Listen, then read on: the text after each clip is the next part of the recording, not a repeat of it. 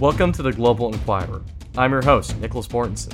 We're an undergraduate research podcast that looks at case studies to see how global trends are affecting real lives. Today, we're sitting down with Katya Senko and Walter Sharon to discuss our current relations with Russia after sanctions were put in place in response to the Skripal poisonings in Salisbury, and then exploring the history of Western sanctions against Russia and what it tells us about our one-dimensional view of economic sanctions and the significance of the media. So Katya, can you talk to us about the Skripal poisoning first? So in March of 2018, former Russian agent Sergei Skripal and his daughter Yulia were found as victims of a nerve attack in Salisbury, England. As a direct result, the U.S. expelled 60 diplomats and closed the consulate in Seattle. 5 months later, in August, there were talks of sanctions, and the U.S. rolled out sanctions against Russia that were actually far less harsh than the Senate had actually wanted. These measures mostly hit parts of Russia's aviation and oil and gas sectors. The ruble is actually really closely linked to the oil and gas in Russia, so you can see that as the sanctions target these sectors, Russia's economy continues to weaken, and the dollar is very strong in Russia right now. Is this the first time that Russia's been punished for kind of a high-profile dispute or a high-profile act of foul play internationally? No, but this is probably the second major wave of sanctions since 2014 during the annexation of Crimea. At the time in 2014, Obama ordered a huge wave of sanctions against Russia that severely impacted their economy. And it's hard to decide whether they are effective or ineffective, but they definitely impacted their economy and had an impact on a global scale. And at this point, almost 700 people and companies are under U.S. sanctions in Russia. Last season, the Global Inquirer did an episode on the World Cup in Russia, and there was a lot of talk about potential foul play, mistreating workers, as well as other uncertainties and suspicious acts kind of surrounding Russia's organization of the World Cup. And I didn't really see any sanctions or any Western outrage as a result to that. So were our concerns overblown? Were there any issues at the World Cup? Do we know anything since then? Right. So as we mentioned in the episode in the spring, when it comes to a World Cup, a lot of things really can happen that aren't recognized internationally. So the world will be watching in terms of the matches and the entertainment, but the things that go on behind the scenes really become ignored. So in a sense, we recognize that this would happen, that things might happen and people wouldn't really care about human rights abuses. So if you look back and think, why didn't I hear about that? One reason could be because the World Cup is the type of competition that inflates interest in terms of international foreign aid. Walter, you talked about there not being as much attention directed towards the issues with the Russian World Cup. Is there a case in particular that we missed? Is there something that we didn't talk about or the media hasn't really seen or talked about? Yeah, so there actually is a case that only two main sources have talked about, one being the Human Rights Watch and the other being Josimar, which is an independent journal out of Norway that talks about human rights issues, which I imagine is not something that you read on a daily basis. So they're very niche reporting, but that doesn't mean that they aren't factual. So specifically speaking, Josimar reported that at least 110 North Koreans worked at the Zenit Arena construction in St. Petersburg, which was one of the venues for the World Cup finals. International experts have described the workers from North Korea as being both slaves and hostages, and one North Korean worker was found dead in a storage container outside of the stadium. So clearly this is an issue that is not to be overlooked. And yet, when you type these things into a search engine and look for major news sites, the most that you will find is an opinion piece. So we have these fairly gratuitous human rights abuses. You're bringing in unauthorized North Korean labor that, as defined by the studies and by the United Nations, qualifies as hard labor, if not slave labor. And you have at least 20 workers who died during the construction of these stadiums. Why is it that we hadn't heard about this, and why weren't sanctions put in place for this? I mean, these are about as gratuitous as human rights abuses get. Right, so that demands a really interesting question based on how the media plays a role in terms of sanctions. This is something that I didn't know a lot about, but we found an interesting paper that was written back in 2014 by a professor from the University of Missouri. We have these incredibly gratuitous abuses of human rights within Russia, so why were sanctions not put in place for this? Why aren't they getting the attention that the Skripal poisoning got, that the annexation of Crimea got? Why do we have these horrible instances of foul play that go punished, while other ones that are, granted not as severe as the annexation of the sovereign territory of another country, but are still pretty horrible? Right, and that's a really important question to ask, and that's one that I hadn't heard a lot of information about, and it really made me curious about how media really influences economic sanctions. So I did a little digging, and it turns out that Professor Cooper Drury from Politics Department at the University of Missouri actually was a co-author of a paper in 2014 entitled Media-Driven Humanitarianism, News Media Coverage of Human Rights Abuses and the Use of Economic Sanctions. It builds upon previous research on the CNN effect, which talks specifically more about humanitarianism. So Professor Drury actually explained the CNN effect before he talked about the paper itself. What it is the question of how much impact the media has on U.S. foreign policy. There's been quite a bit of research that shows that it's not that the media is not just a conduit of information, but can actually set the agenda, prime public opinion, and do all of these sorts of have these impacts. And specifically with government, it can sway the direction of decisions. So it can make you, for example, as I mentioned before, I would argue what should be the most apolitical of all aid, which is this humanitarian aid given to a country that has suffered a natural disaster, it's still politicized by whether or not there's coverage.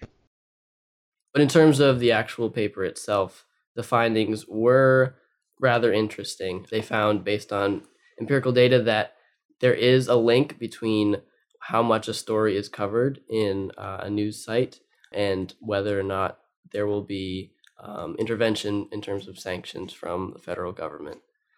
Is it just, if I see this on the first page of the Huffington Post or on Fox News, will this become the top agenda item for the United States government? Or are certain outlets more important for the selection than others? Based off the interview, you have certain outlets that the American foreign policy elite are more likely to read, more likely to be exposed to.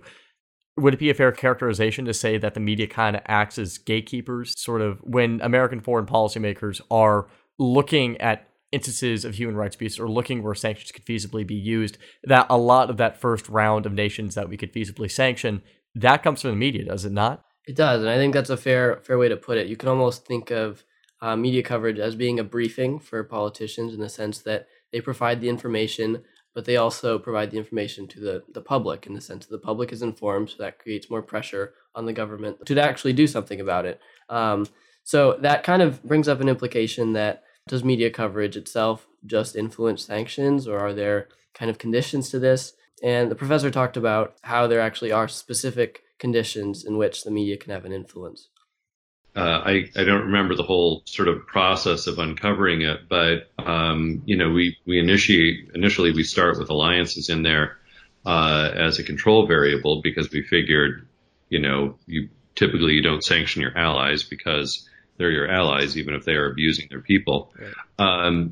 And the results were getting kind of squirrely, and so we then dug deeper into it and started building these conditional models with the alliances. And what really came out, I think, is an interesting story, which is that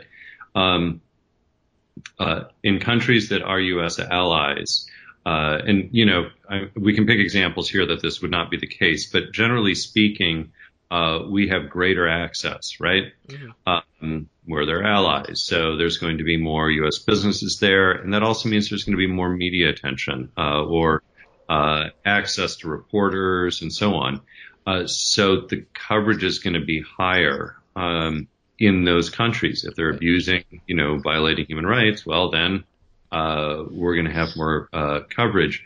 But as I said, conversely, these allies can get the negative coverage. The media are independent of the government, so they can say all the bad things, but then it turns it over to the government, and we're far more likely to ignore problems within our allies' countries because of strategic interests.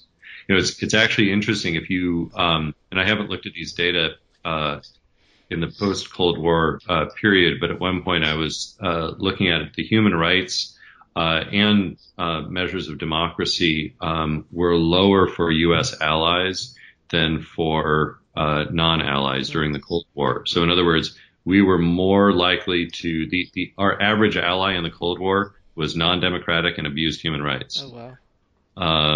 And again, makes sense. It's the Cold War, Sure. going on.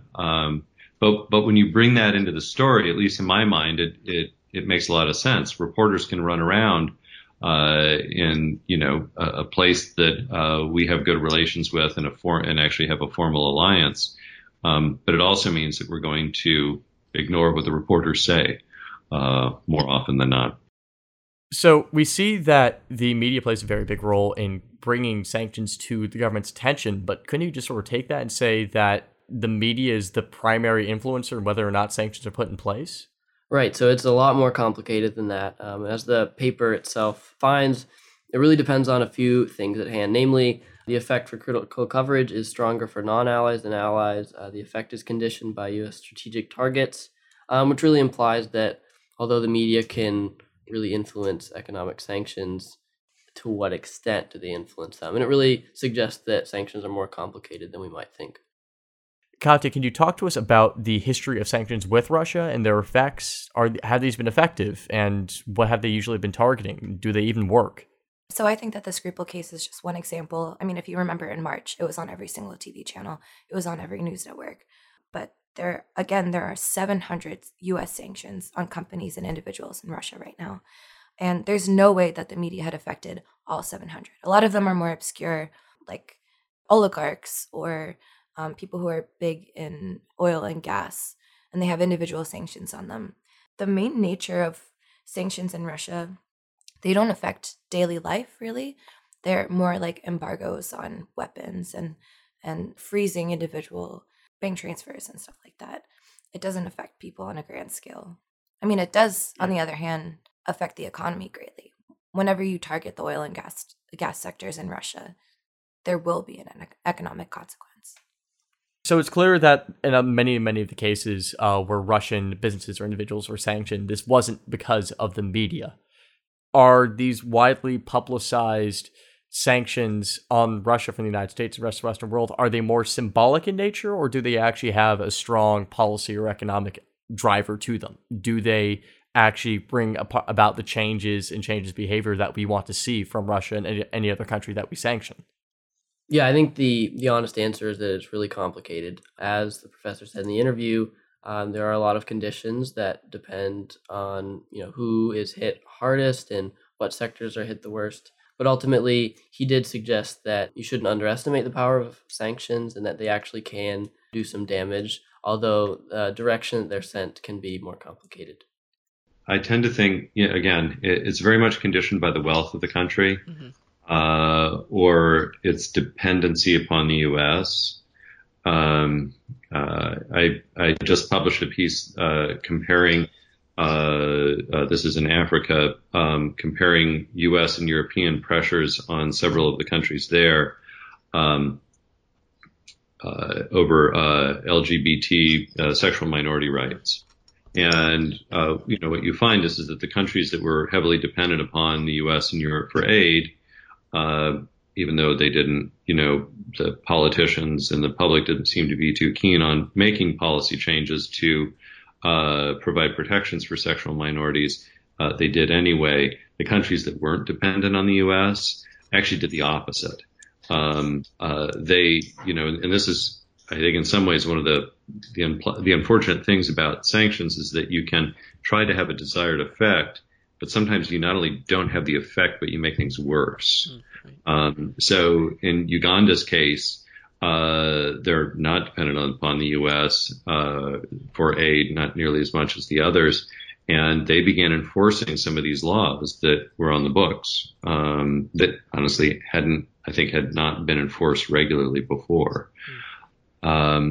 So much of it depends on that. Now, if you then sort of maybe step up another couple thousand feet and ask more generally speaking, what are they? I think they are far more symbolic than they are actually coercive. Okay. So they send a signal to the target country that the sender, the sanctioning country, is not happy and wants a change. It's one step potentially in an escalation, right? So, if you look at the first Iraq war, the U.S., George H.W. Bush couldn't just march in with troops.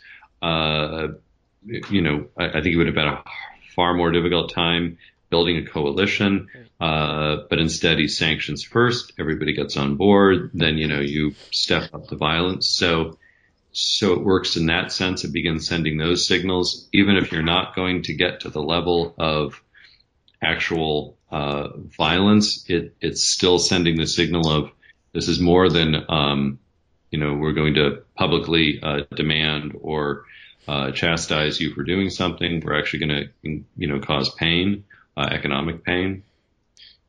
And the other thing about them that's really interesting, and Tim Peterson has done some work on this, is that they can have what you could call a tertiary effect, so or a third party effect. So, A sanctions B, has no effect with B, but country C sees what happens and begins to reform its policy. Oh, wow. Because they don't want to be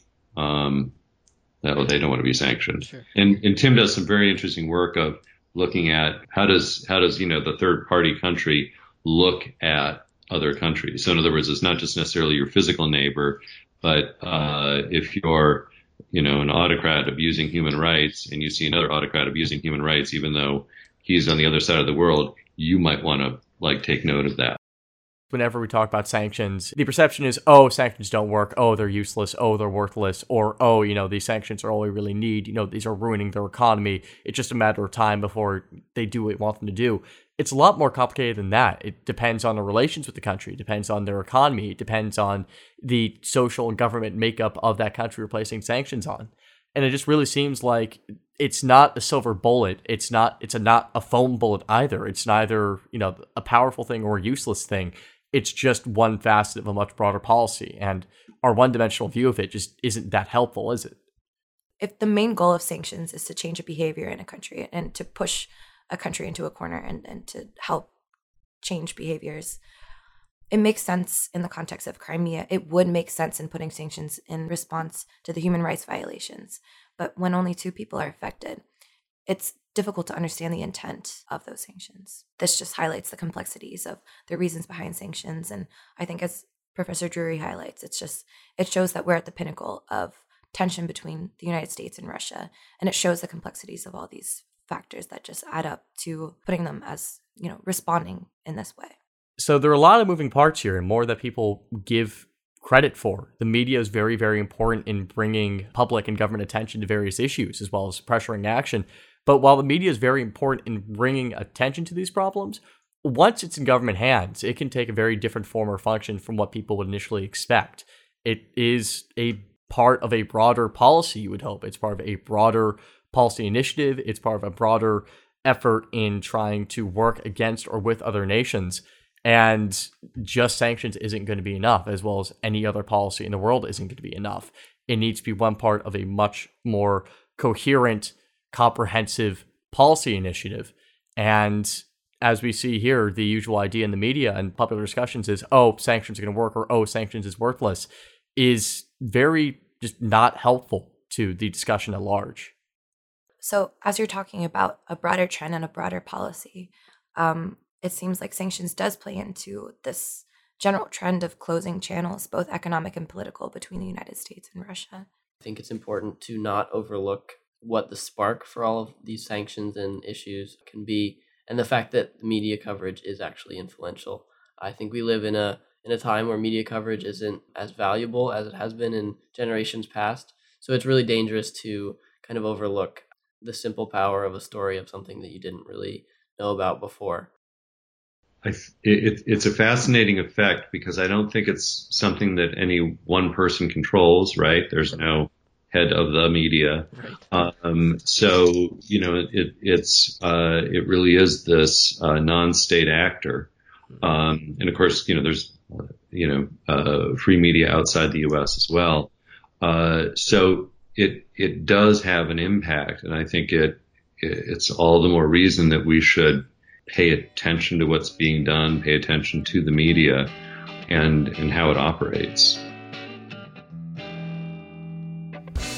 And that's all we have for this week, and thank you for listening to the Global Inquirer.